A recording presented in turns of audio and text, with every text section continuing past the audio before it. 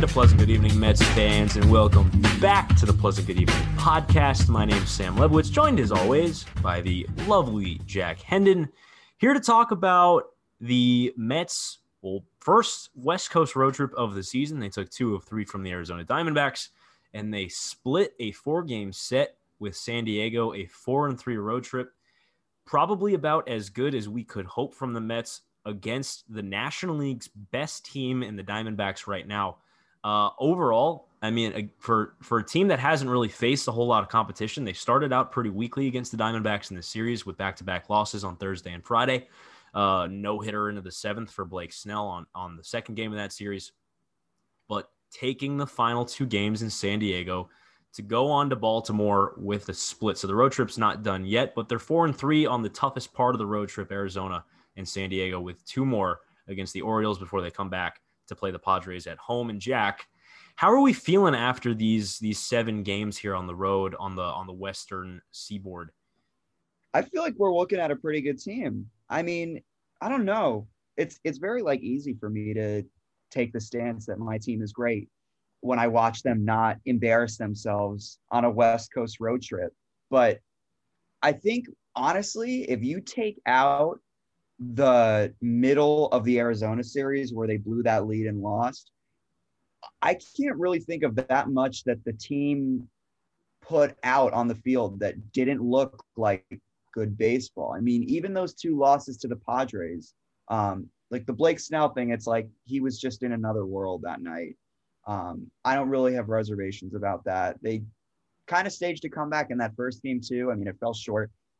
That's a very good Padres team with a very good pitching staff, and a lot of their hitters just showed up and put together great at bats. I'm very happy. This is a very strong, confident 4-3, and they're continuing to, I think, take advantage of the fact that the rest of their division is not really making much noise at all.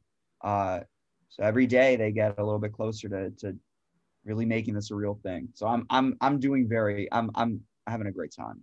Yeah, I'm feeling pretty good right now, too. I think the worst baseball on this trip, even though they lost the 2 games at the beginning of the Padres series, I think the worst baseball they played on this trip was like about a 6-inning stretch in the middle of that Arizona series, the back third of the middle game and then the front third of the rubber match, where things kind of went to crap, where they lost. They blew a 4-0 lead against the Diamondbacks in that middle game.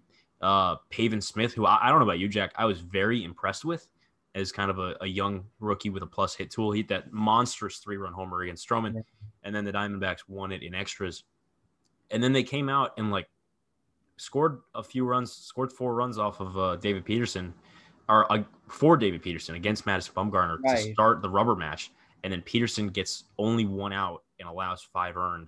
He was on 8 days rest, but he looked real bad. And the bullpen kind of had to, shove all day, and they still held, that first inning was a big boost for them, but they came out on top and won that game. But that first couple innings in that game and the last couple innings in the Arizona series in the middle game was the worst baseball of the trip. And then they came back and they played a very tight series against this Padres team, which is very good. Like, this Padres team is really good. And I think the Padres are going to be walking out of this series knowing that they have to be in New York next weekend and thinking about, all right, even though they have half of a roster right now, that Mets team can go put up some runs against our pitching staff, even though they kind of didn't in the first 2 games. But this Mets team can go hang with us, which is big because the Mets were coming into the series 2-9 or 2-10 against teams over 500, and they hung with a really good Padres team.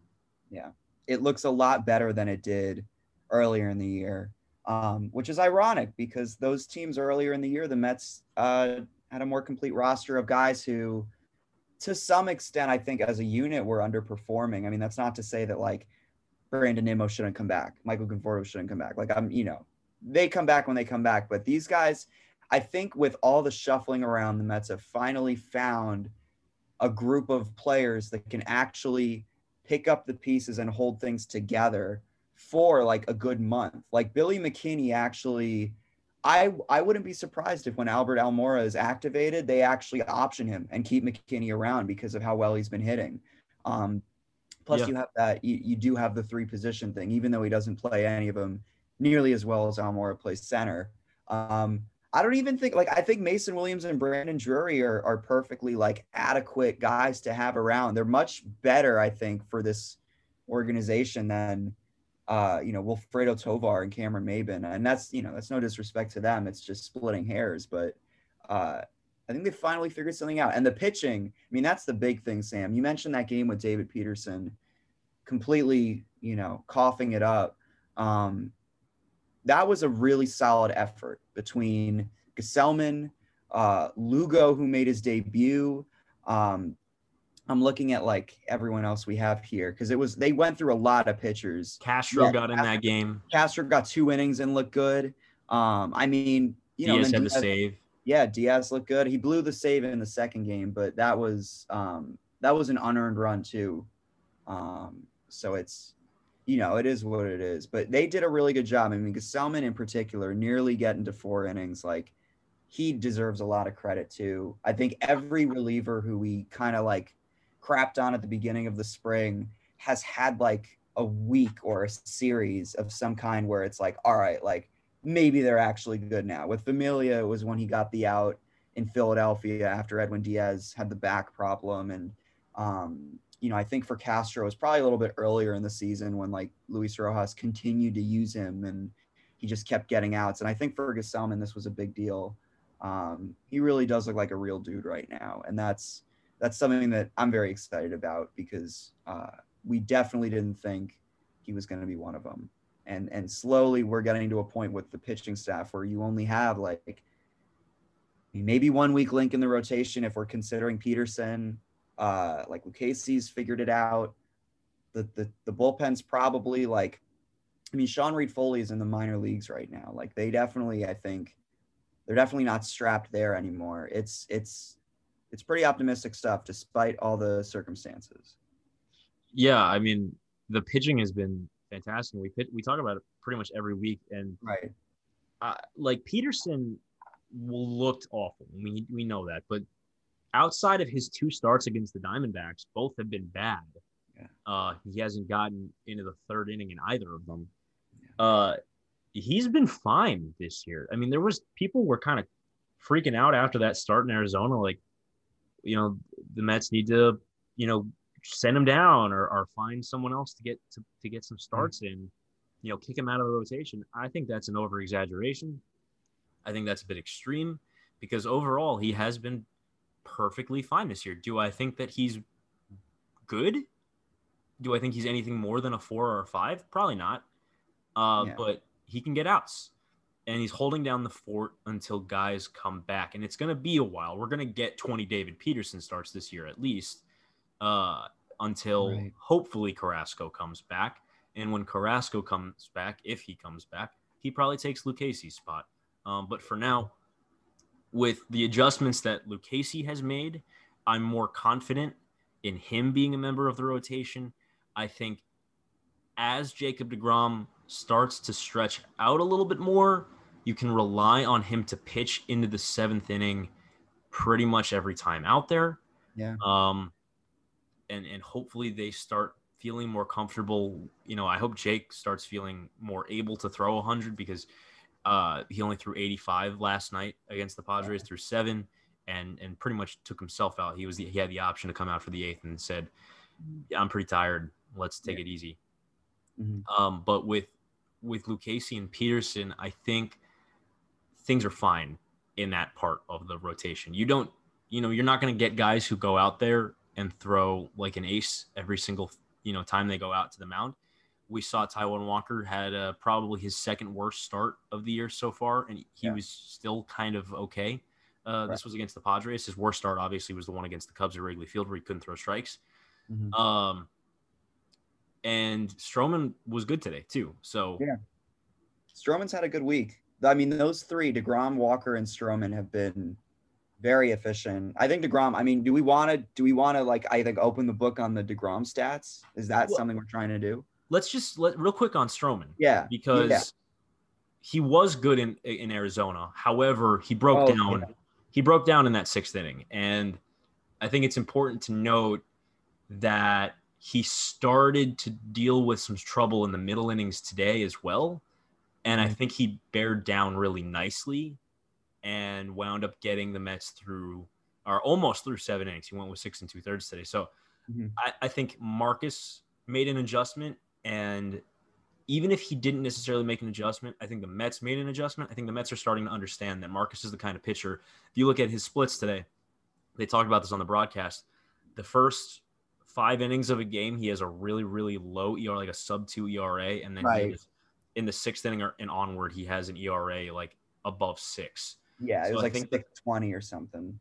So I think the Mets are starting to understand that he's a guy that you can get a little bit of length out of, but he's not much more than a 6-inning guy. You can push him into the 6th, maybe into the 7th like they did today, but you got to be wary when that happens. You got to have backups ready because he probably will get into trouble.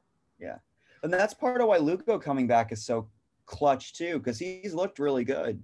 I mean, it's the fastball's doing what he usually does. He's sitting like 93, 95. He'll have a few like pitches where he'll throw like 91, 92. And it's kind of like that like call an ambulance fine. You know what I'm talking about? Where you think like he's hurt or like and then he just comes out, and just like throws a 95, 96. And that's but not for me. This is how I piece together memes in my head. I know exactly the TikTok audio you're talking about. But you're right. You're right. He's always had a wide sit in terms of his fastball velocity. He's like he'll go from anywhere in the 92 to 97 range, and that's where he's been since he's come back. So that's like an ease on my mind that he's back and he's like normal Seth Lugo. Mm-hmm. And it's coming at a good time because it's coming when another Mets back end guy has kind of struggled a little. Like Trevor May has not been super great, right? The last couple weeks.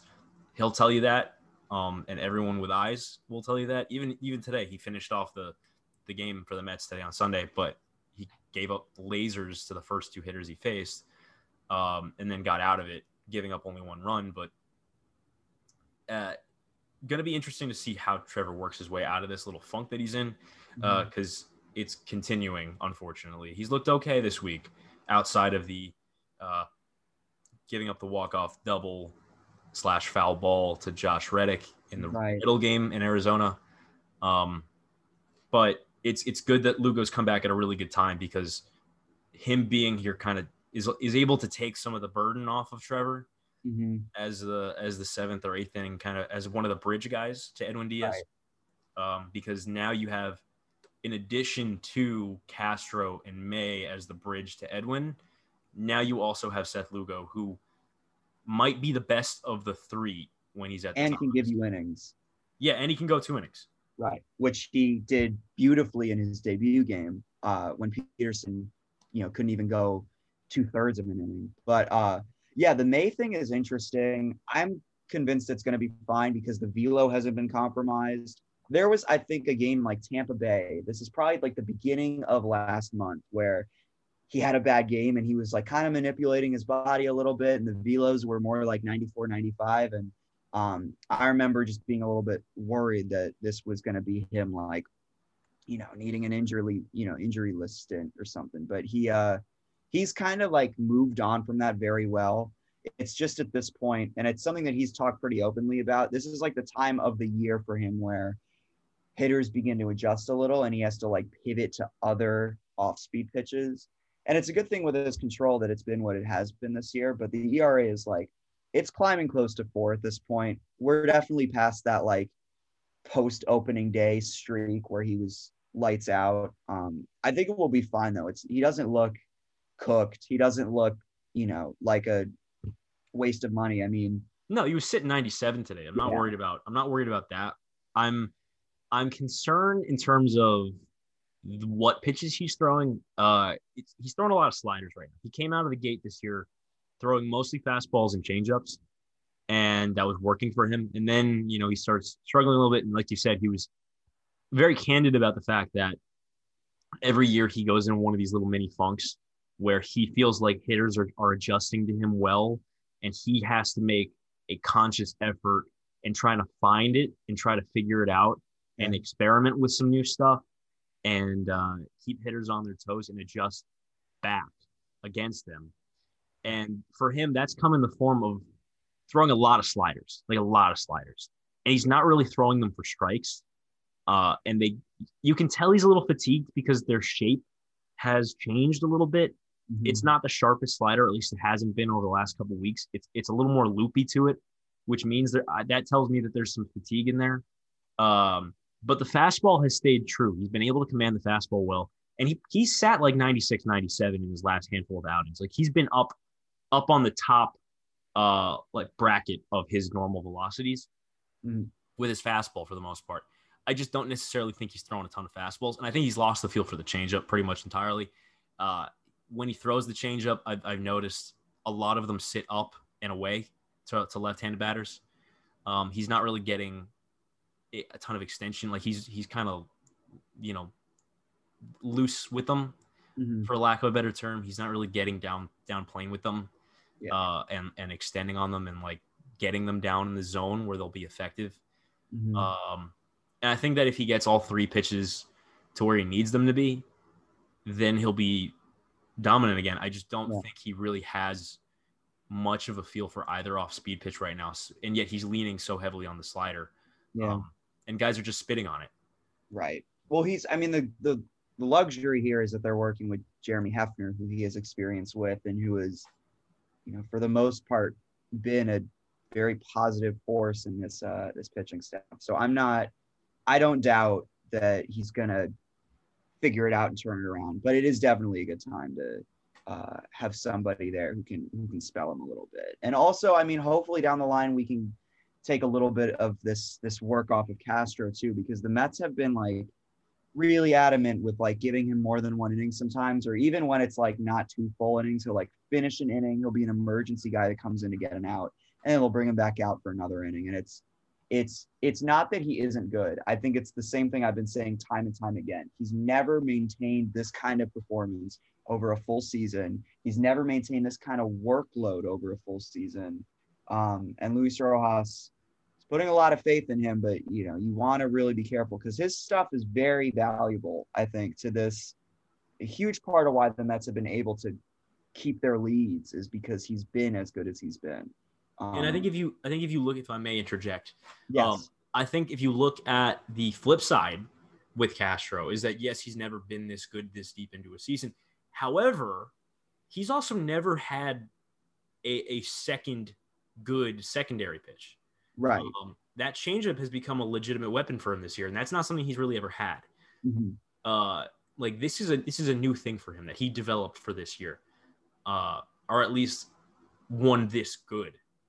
Right. So part of me really wants to say that he made the jump to that next tier. He's not necessarily an elite reliever, but he's not in that kind of junk pitcher tier. Right. Junk is in bad, not junk is in like Nabil Crismatt, who pitched for the Padres last night in terms of throwing a ton of junk. Yeah. But yeah, or like Yusmeiro Petit, that kind of thing. Yeah. Yeah. I think Miguel has taken the jump to being an above average major league reliever who is maybe one step away from being literally dominant and elite. Right. The level that like Edwin has been. Yeah. Well, I'll amend, I think, my statement a little bit. I think that when I say that he hasn't maintained to this point before, I think that's not to say that what he's doing right now is unsustainable. It's not like, oh, he's going to regress and it's going to bite you in the ass. Because I think that this is very valuable and tangible stuff that he's giving you. It's more so the fact that like, it's like with great power comes great responsibility thing where like you can't put yourself in any position to like hurt him or overwork him or, right, cause him to lose a feel for any of those pitches because of how good they are and how established they've become. Like that's more so, I think, the issue that I've had.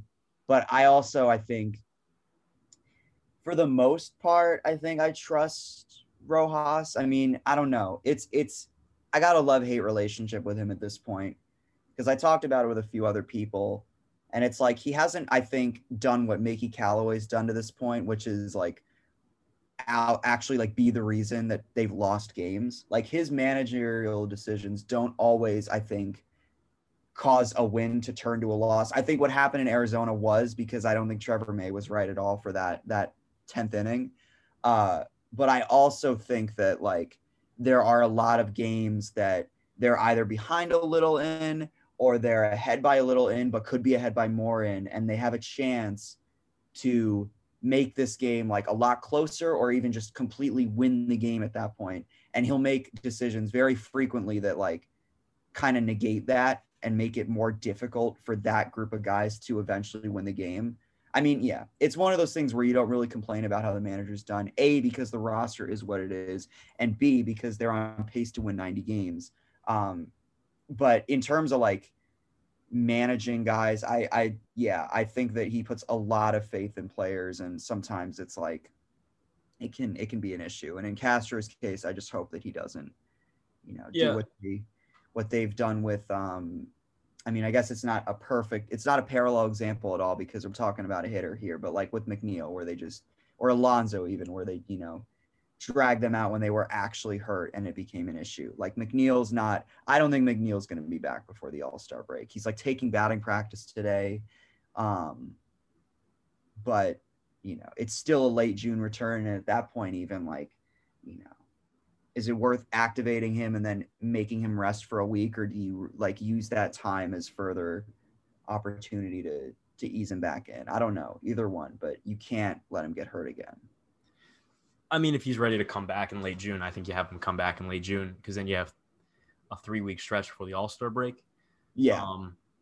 But I mean, I see your point. It's something that the Mets have done forever. They kind of run guys into the ground.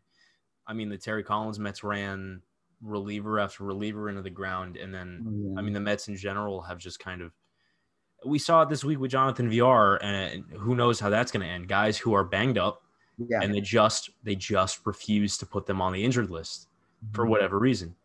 And Villar came off the bench and then stayed in the game last night on Saturday night, but then didn't start today on Sunday.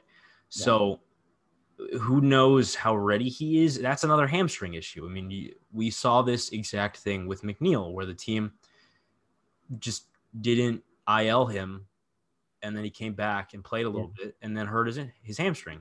And they couldn't even diagnose what the issue was at first. Like Conforto was very clearly a hamstring at the time, but they honestly used like the Lowry language for him for a good like 3 or 4 days before actually diagnosing a hamstring. It was like what they did with DeGrom, where it was like, it's his left side that hurts, which I guess for DeGrom, it's fine.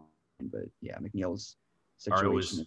It was cramps originally with McNeil. Yeah, he had the cramp, and then they tried to make him play through it, and then it was worse than a cramp, but they still didn't know like what it was per se. It was just like a nebulous like quad monster or something. I don't know.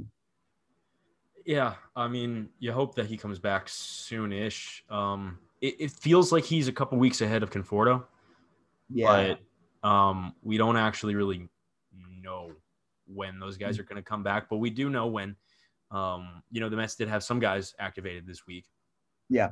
And we talked about Lugo already, who's gotten into a couple of games, and he's looked good for the most part. But the other two guys were Alonso and Pilar.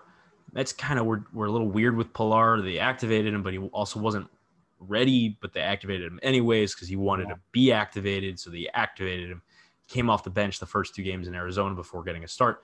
And Pete's been good so far, 7 for 23 thus far. Homered in his first game back. And it's the only extra base hit of the 7 hits, but he is coming through. He had the go-ahead hit in the rubber match in Arizona. Yeah. He had a couple of RBI knocks against the Padres. He had one today off Chris Paddock. He's fought pretty hard too. He's had a couple, that just kind of fall at the track or find the guy, but he's looked a lot better. He's looked a way better. And you know how I know that he looks better is because he's not out in front of balls. Yeah.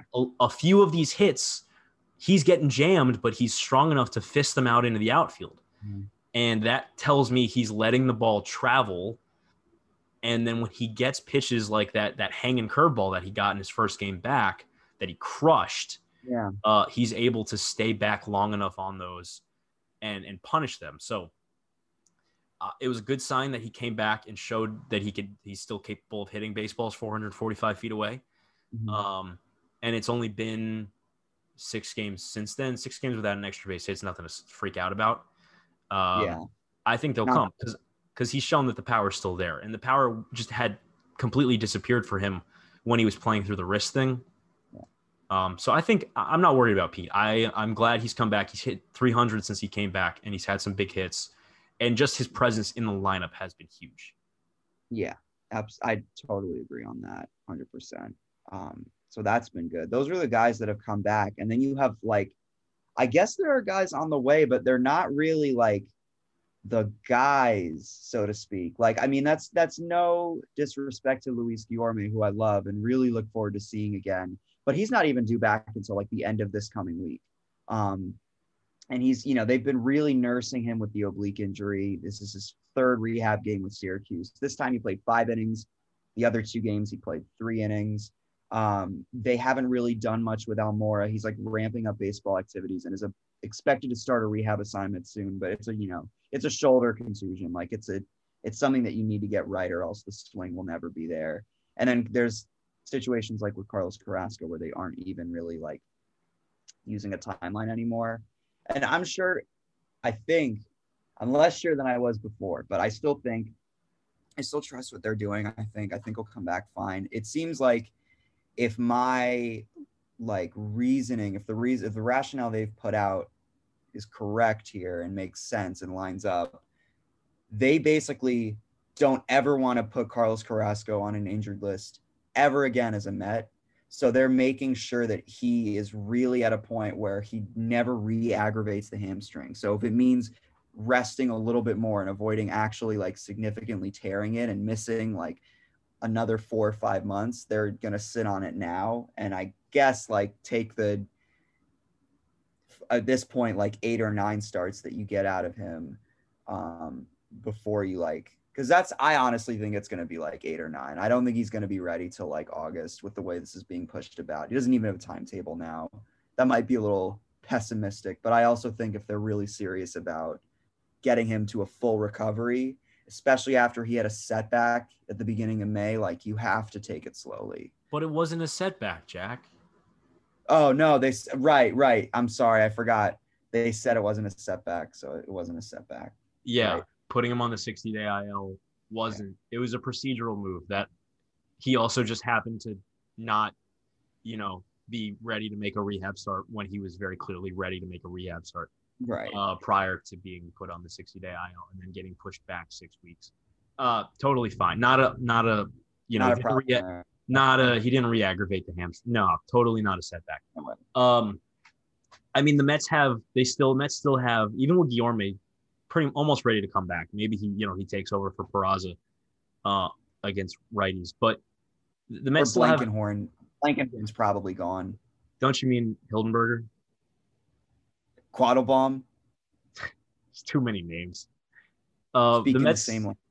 The Mets still have 4 regulars on the shelf, and none of those 4 regulars, we talked about McNeil already, none of those 4 regulars appear to be ready anywhere close to resuming baseball activities. It looked like J.D. Davis was the closest. Then he got treatment again for his hand, and who knows where he's at. Nimmo is, again, no timetable after he re-aggravated his hand injury, which became a nerve injury, and Conforto still a ways away as well. So the Mets have 4 regulars on the shelf. But this week, or the last week and a half or so, it's been much more stomachable because guys that are in the lineup are hitting now. Yeah. Lindor has turned it on. His line is, his OPS has drawn above 650. He had 2 extra base hits, a homer and a double against the Padres on Saturday night. He took the 0 for today on Sunday, but the average is still back up to the 215, 220 area, which is significantly improved from where it had been. He's OPS in like above 800 in this little hot streak over the last dozen games or so. Mm-hmm. And he's raised his OPS above 650. So before you know it, I think you're going to blink and his his line is going to look a lot more like his career normal line. James McCann, really out of nowhere, has become actually good. Yeah. As much as it pains me to say, because he had been just so mind-numbingly bad for so long to start the year. But his OPS is above Lindor's, and he has started to hit for power. He's got 5 home runs in his last 11 games or something like that. He slugged 650 on the road trip, which is like the entire year. The whole issue with McCann has been that he's done nothing but hit ground balls. He's not hit for extra bases. He had like 1 homer against Philly at the beginning of the year, and then we never spoke of it again. And now he's just eating everyone for breakfast. It's great. I'm really happy for him. I think that in a weird way, moving him to first base was probably like very good for his confidence. Like they really doubled down on the James McCann experience. And I think for Lindor, it might be the fact that like, just looking at the data and when this all picks up, I think that all those rain delays was actually what did it. Like having that opportunity to come back home and like reset your clock a little bit since May 29th, which was the game in Atlanta or against Atlanta where they won like 13-2 and he homered. He is OPSing nearly 1,200. He's batting over 400. He's slugging 750. I thought the home run against San Diego last night, or I guess if you're listening to this Saturday night, I thought that was his best swing all year because that was a pitch that he has never actually gotten a hold of and done something with, and he did, and it was great. So yeah, it was a breaking ball. And yeah, it was a breaking ball. It was one of those like weird like semi hangers, but he just attacked it. And it had a ton of top spin on it too. Like he really hit it right. Yeah. And then the other guy is Dom, who I awoke from the dead with a tweet. That was you. You did do that. In Arizona, I tweeted when the Mets were in Arizona. I wasn't in Arizona. When the Mets were in Arizona, I tweeted, so are we allowed to talk about how Dom Smith has like 1 homer since April 12th and like 2 extra base hits in all of May? And that same night, like his next at bat and then an at bat after that had 2 doubles. Yeah. And then homered the next day, and he homered again in San Diego. Like, I think Dom's back. I think so too. And I think good too. I on the legitimate side, who knows what adjustment Dom made, because he definitely made an adjustment or is just seeing the ball better. Yeah. But I'd like to think I had a little something to do with it. I tweeted that out into the universe. I had also tweeted something similar with McCann, in which I tweeted about how I think he hit a double at some point, and I was like, that is James McCann's 4th extra base hit of the year, and it is whatever date it was in May, and then he goes on this torrid hot streak. It was a little more delayed than the Dom Smith tweet, but also a numbers thing there, because I think like everybody had been tweeting about McCann not hitting for so long. I think that was a collective effort. Yeah, Smith was definitely one that like you have to be paying a lot of attention to understand like why the Smith stuff has been like so confusing. But he's really picked himself up, which makes me happy because like a lot of haters out there, a lot of haters and losers. So. Yeah, I wasn't seeing a lot of discourse about Dom. I wasn't seeing a lot of people talk about it. I don't know if they were talking about it on the pre and post game shows. I don't usually watch those because I don't usually watch the games on cable. But, so I don't know if people were talking about it. I just wasn't privy to that. But I really hadn't noticed anyone talking about Dom. I had noticed it myself. I think it was more so like it was less vitriolic than we'd seen with Lindor or like Stroman when he looks at someone the wrong way. But in the case of Dom, I think there was some opinion, and I don't draw this from Twitter as much as I draw this from like, I think interaction with my friends, like this idea, and that's not a huge sample, right? But I think there has been some opinion of Dom's numbers and like the legitimacy of what Dom put out in 2019 in like a limited role, and then in 2020 in a shortened season. And like the question of whether he could really like hold that up as a starter was probably one that some people would have debated a little bit, not a whole lot, just because like even if you question like Dom as a player, like you want him in your lineup because he's a fun guy to watch hit, but he's totally turned that around on people. Like I think he's kind of, because I think for the majority of this year at this point, he's looked a little bit more like 2018 Dom Smith, not 2017 Dom, which was very bad. He looked like 2018 Dom a little bit more, I think, through like those first few weeks. And it is just one road trip, but like the power is there. He hit the homer off when it was dead center, which in Arizona is like pretty far and also pretty high. And that's nice to see. And he, again, like that Padres pitching staff was not bad. They didn't look like they were off their game. In some respects, I think like with Blake Snell, like they kind of woke him up almost. Like these guys were on their game, and the Mets were like equal to the task, which was really fun to see. But yeah, I guess the haters and losers thing is more so just like me, like thinking people have it out for Dom when they don't. I'm like a stan. I have to get defensive. But yeah, I guess that is one of those like, I thought people said Steph Curry wasn't an elite shooter things, but I think there was a reaction to my tweet that I don't know, people like kind of thought, some people that I think looked at that tweet as criticism, and it wasn't criticism. Right. It was me just kind of pointing out some fact that he wasn't hitting for power and that it was concerning. And I was kind of tongue in cheek about it, but like I was pointing out the fact that Lindor was struggling and people were freaking out about that. Yeah. But when Dom was struggling, nobody was talking about it. And people people responded to that tweet, oh, Dom isn't making $341 million. Sure. But I mean, if guys are sucking, let's do a little equal treatment here. Let's share the burden among these guys when they're being bad.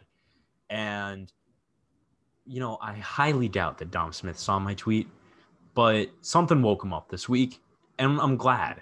I'm really glad, and I hope that this parlays into him going on a 2-3 month tear like he did last year, because that was so much fun to watch. Mm-hmm. I really enjoyed that. And I hope that when he's a full-time DH next year, because God, I hope that happens, that he puts up MVP type numbers yet again, because I love Dom Smith. I have always been a big Dom Smith supporter. I adore this man. I think that he is so much fun when he is having fun on the baseball field. When he's not having fun at a baseball field, it looks like there's no place Yeah, you know what I mean. There's no place that he'd rather be elsewhere besides a baseball. Like, he doesn't want to be on the baseball field is what I'm trying to say. But when he's having fun at a baseball field, he has so much fun on the baseball field. And he won so many people over, not only with his play last year, but with the kind of guy he was off the field. Yeah, definitely. And, he endeared himself to this fan base, and we adore him. Dom Smith has so many supporters in this fan base now, and I am one of them. Yeah. And so my tweet at him wasn't criticism. It was more so just like, this is something that really I don't see is being talked about, even though other players on this roster are getting really critically criticized for the same type of play. And then he turns around and totally shoves it in my face, which I'm really glad he did, because Kevin Pillar started playing well after he blocked me on Twitter. And James McCann started playing well after God knows that I crapped on him for a month and a half to start the season. So is my Twitter magic? People have started to ask that question. And I guess we'll find out. But I'm glad that Dom Smith appears to be back. Yeah, definitely. For sure. So can I read the Jacob deGrom facts? Yes, we haven't really talked about deGrom yet today. So we have a list of facts about Jacob deGrom. So Jack, why don't you take it away? Okay. So thank you, Sam. For those who weren't paying attention this week, deGrom started twice. He got wins in both starts, which I wasn't able to look up the data on when the last time was that he won. He got 2 wins in a week. Doesn't seem like something that has happened a whole lot. But that's beside the point. 13 innings, 19 strikeouts, 5 hits, only 1 walk, and he didn't allow a single run over that week. Hopefully he wins pitcher of the week. I mean, I guess because it goes on a Monday to Sunday thing. Oh no, that does match up. He might win. Honestly, yeah, he should win. And they're taking it slowly, and like he's getting fatigued, but like he's still doing like the things that he always does. Like this is a good one. He averaged 100.4 miles per hour across 44 fastballs on Saturday. That's tied for the fastest ever average in the Statcast era on fastballs. I couldn't get the guy who it was tied with.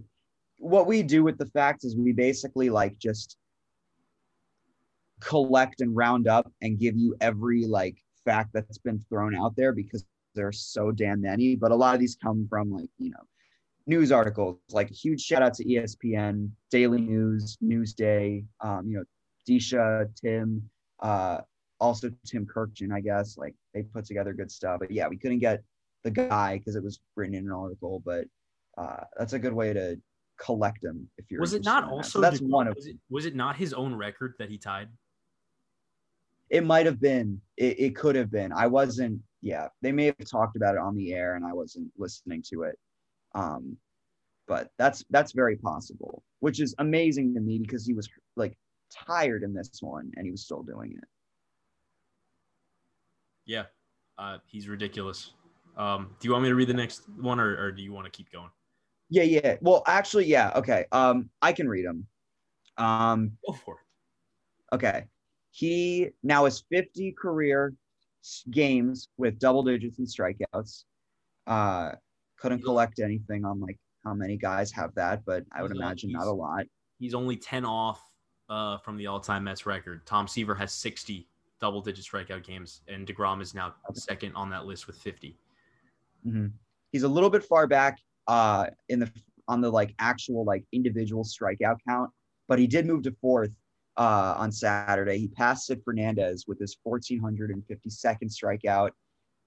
He is 327 away from Jerry Koosman, and then he needs another from 1452. He needs about 400. He needs 423 to get to Dwight Gooden, and he's just under 1,000. He's 989 strikeouts away from Tom Seaver. So it's a little ways from there. Does he get that? I don't know, because again, it's a longevity thing, but that's his whole aura, and it's his whole, I think, the whole cult around Jacob deGrom now, and his Hall of Fame candidacy is how long he holds this up. If we get to a point where he passes Tom Seaver's record, he's absolutely a Hall of Famer. No question about it. Got another stat. His 93 strikeouts this year, those are the second most all time for any pitcher who has allowed under 5 earned runs in a 9-game span. Only Chris Sale in 2018 had more. And that's from a sample that stretches all the way back to 1913. So only 2 guys have done it. Both of them are still around, and one of them is ours. You want to do the Langs ones? Yeah. So his ERA is 0.62, which is the lowest ever for a major league pitcher through 9 starts. And his whip is even lower. His whip is 0.57, which is the lowest ever for a big league pitcher through 9 starts since whip started being recorded, I guess, in 1901. Yeah. Both stats courtesy of the incomparable Sarah Langs. Yeah, she's great. His ERA plus, by the way, right now is 624. And if you know anything about ERA plus, I believe, correct me if I'm wrong here, Jack. Yeah. ERA plus, just like WRC plus and OPS plus, is a stat that is averaged out at 100. Yeah. Meaning that if you're at 100, you're league average. If you're at 110, you're 10% above league average. Yeah. He's at 624. His ERA plus is most Cy Young. Yeah. Most Cy Young pitchers, their ERA plus, it's never above like 170 or 180. Like it's usually like a pretty nuanced, like I'll look up Bob Gibson's ERA plus from 1960. It was not this good. Jacob deGrom's doing something that like pretty much no pitcher is doing right now. And he's also doing it. Oh, wait, we got one more. And I found this one. So if it's okay with you, Sam. Yeah. If I read it, because I did the research myself. Yeah, first off, Bob Gibson has the record ERA plus, the 1.12 ERA season in 1968. He was at 258. His career ERA plus was 127. So that's the point of reference. Jacob deGrom is essentially 524% better than any pitcher in the league right now. But that's not the stat that I came up with. This was the stat that I came up with. Well, I found this. I was inspired by this stat because he hasn't allowed more than one earned run in any of his starts this year. Peeling through his game logs, the last time his ERA was over 1 was when he allowed a home run to Jazz Chisholm at the beginning of the year. Like first home start of the year, his second start of the entire season. Jazz Chisholm hits that fastball like at his nose and takes it into the upper deck. That is the last time Jacob deGrom had an ERA over 1. Like it reminds me of the Ichiro stats about how like he would have whole seasons where he would just never bat under like 330. This is like that. And he's doing this without cheating. Every one of these pitchers is getting popped for cheating. He's probably not cheating because the StatCast things, the RPMs, all the metrics have looked just the same as they had before Major League Baseball decided that they were going to like crack down on foreign substances. And most guys who were like possibly using it, possibly not using it, are using it. Like Gerrit Cole, his numbers are worse now because he can't use the substances anymore. Trevor Bauer, his RPMs were down like quite a bit. Like his fastball RPM on average was down 270, which is a lot. Like that's very significant. Like when he talked about how like Astros pitchers would get their RPMs jacked up as soon as they became Astros, like those are the kinds of spikes that he was talking about. So he's pretty much a fraud, which is, you know, I guess. Yeah, like deGrom has had spikes in his RPM over the years on his spin rate. However, he's also, you know, improved his velocity. So spin rate on fastball increases as velocity increases. So his jumps in RPM track with his increase in velocity. Whereas Trevor Bauer has always been a guy who sat 93 to 96. So when he was still sitting 93 to 96 and his fastball spin rate jumped 400 or so, 300 to 400 RPM per start, that was questionable. Whereas deGrom has only increased spin rate as he's increased velocity. So probably a good point to make that Jacob deGrom, if he's cheating, he's not cheating the way that Gerrit Cole and Trevor Bauer are using the sticky stuff that increases spin rate. Unless he's just, you know, been using that stuff his entire career since he started. But we don't know that. And we'll probably never know unless he gets caught doing something mid-game, because everyone's going to start getting caught using stuff mid-game unless everyone stops. Like a bunch of minor leaguers got suspended for using sticky stuff. Gerrit Cole comes out, sucks against the Rays, and you look at his StatCast metrics and his spin rate numbers are down. Mm-hmm. And then Trevor Bauer spin rate numbers are down. So the pitchers are clearly afraid to get caught because it's a 10-game suspension. Yeah. And the league said that like starting next week, they're going to start checking guys when they come out of games. So pitchers are scared. And I don't think Jacob deGrom is one of those guys who is going to be scared. So. Not my baby. No way. No. Shall we remember some guys and get out of here? I think so. I think that's a good call. Would you care to go first?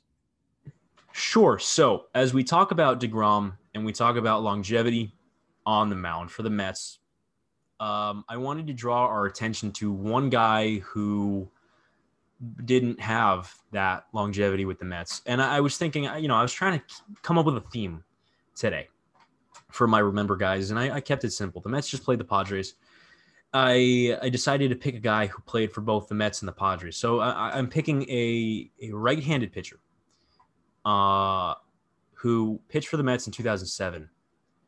He pitched for the Padres in 2006 to an ERA just under 4 at 3.98 in 55 games with the Padres. So he was pretty effective, and he was a guy that spent a good, that full season in the Padres bullpen. Yeah. If I look, it was he had an ERA plus of 102, so slightly above league average. He was pretty good that year. His FIP was at 3.98, exactly where his ERA is, which is, means he was as good as he should have been. Yeah. He pitched in one game for the Mets the following year. I don't know what happened.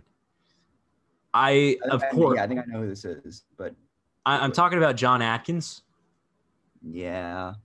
Who, I don't have any recollection of.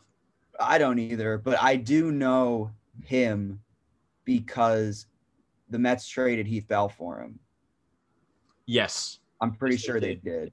That was the name, and that was just an awful trade. Yeah, the Atkins thing is funny because yes, you're right. You're right. I'm looking at his transaction history. He was traded by the Padres with Ben Johnson for Heath Bell and Royce Ring. Yeah. Wow. Yeah, that's a great trade. And Ben Johnson had 30 career plate appearances with the Mets all in 2007. Hit 185. Yeah, he wasn't good either. I mean, it was a bad deal.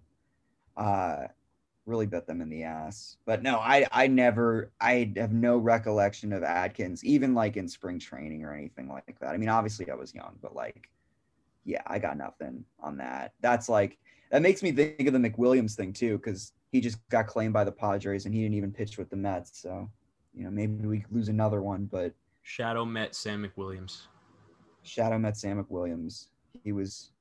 They really sold him to us, but he's gone. That's not who I'm remembering though. I'm remembering a guy that came up in 2008 when they had there was a point I think where they had a lot of injuries, and actually both of their catchers went down at the same time. They rotated a bunch of catchers up and down from AAA, which at the time was in New Orleans, which is the second worst place you could put your team, I guess, your AAA team, aside from Las Vegas if you're the Mets. But I'm remembering Robinson Cancel. Fun catcher, kind of a short king, kind of a chonker.